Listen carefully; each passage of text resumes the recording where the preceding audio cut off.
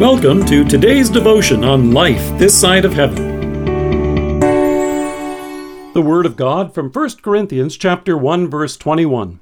For since in the wisdom of God the world through its wisdom did not know him, God was pleased through the foolishness of what was preached to save those who believe.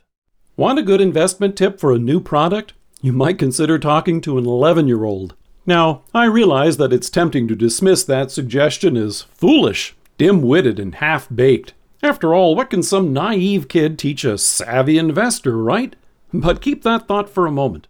Back in 1905, a young boy by the name of Frank Epperson created a product that became so popular it's still being sold today.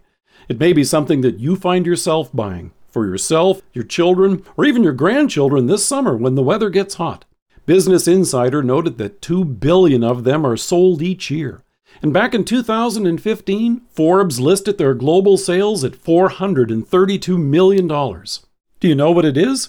It's a popsicle. Young Frank Epperson of San Francisco accidentally left his soft drink, made from soda powder and water, out on his porch one night by accident, along with the wooden stirrer he used to mix it. After an unusually cold night, the boy woke up and found out that he had just invented something people might enjoy. It was like having a soda pop on a stick. He called it an Epsicle, combining letters from both his last name and the word icicle. In 1923, he patented his invention and renamed it the Popsicle. In 1 Corinthians, Paul notes how people often consider themselves to be too wise and sophisticated for the gospel, and as a result they dismiss the message of the cross to be nothing more than foolishness.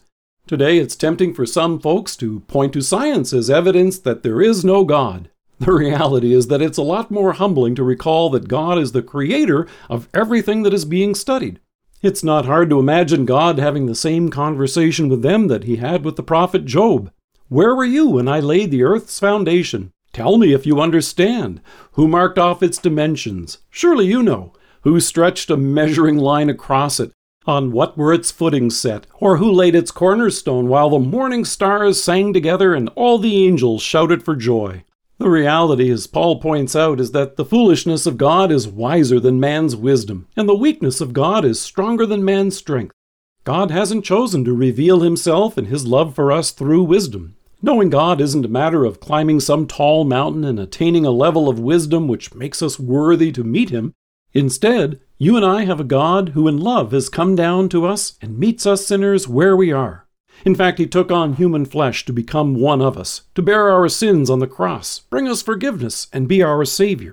The writer to the Hebrews notes, for this reason he had to be made like his brothers in every way, in order that he might become a merciful and faithful high priest in service to God, and that he might make atonement for the sins of the people.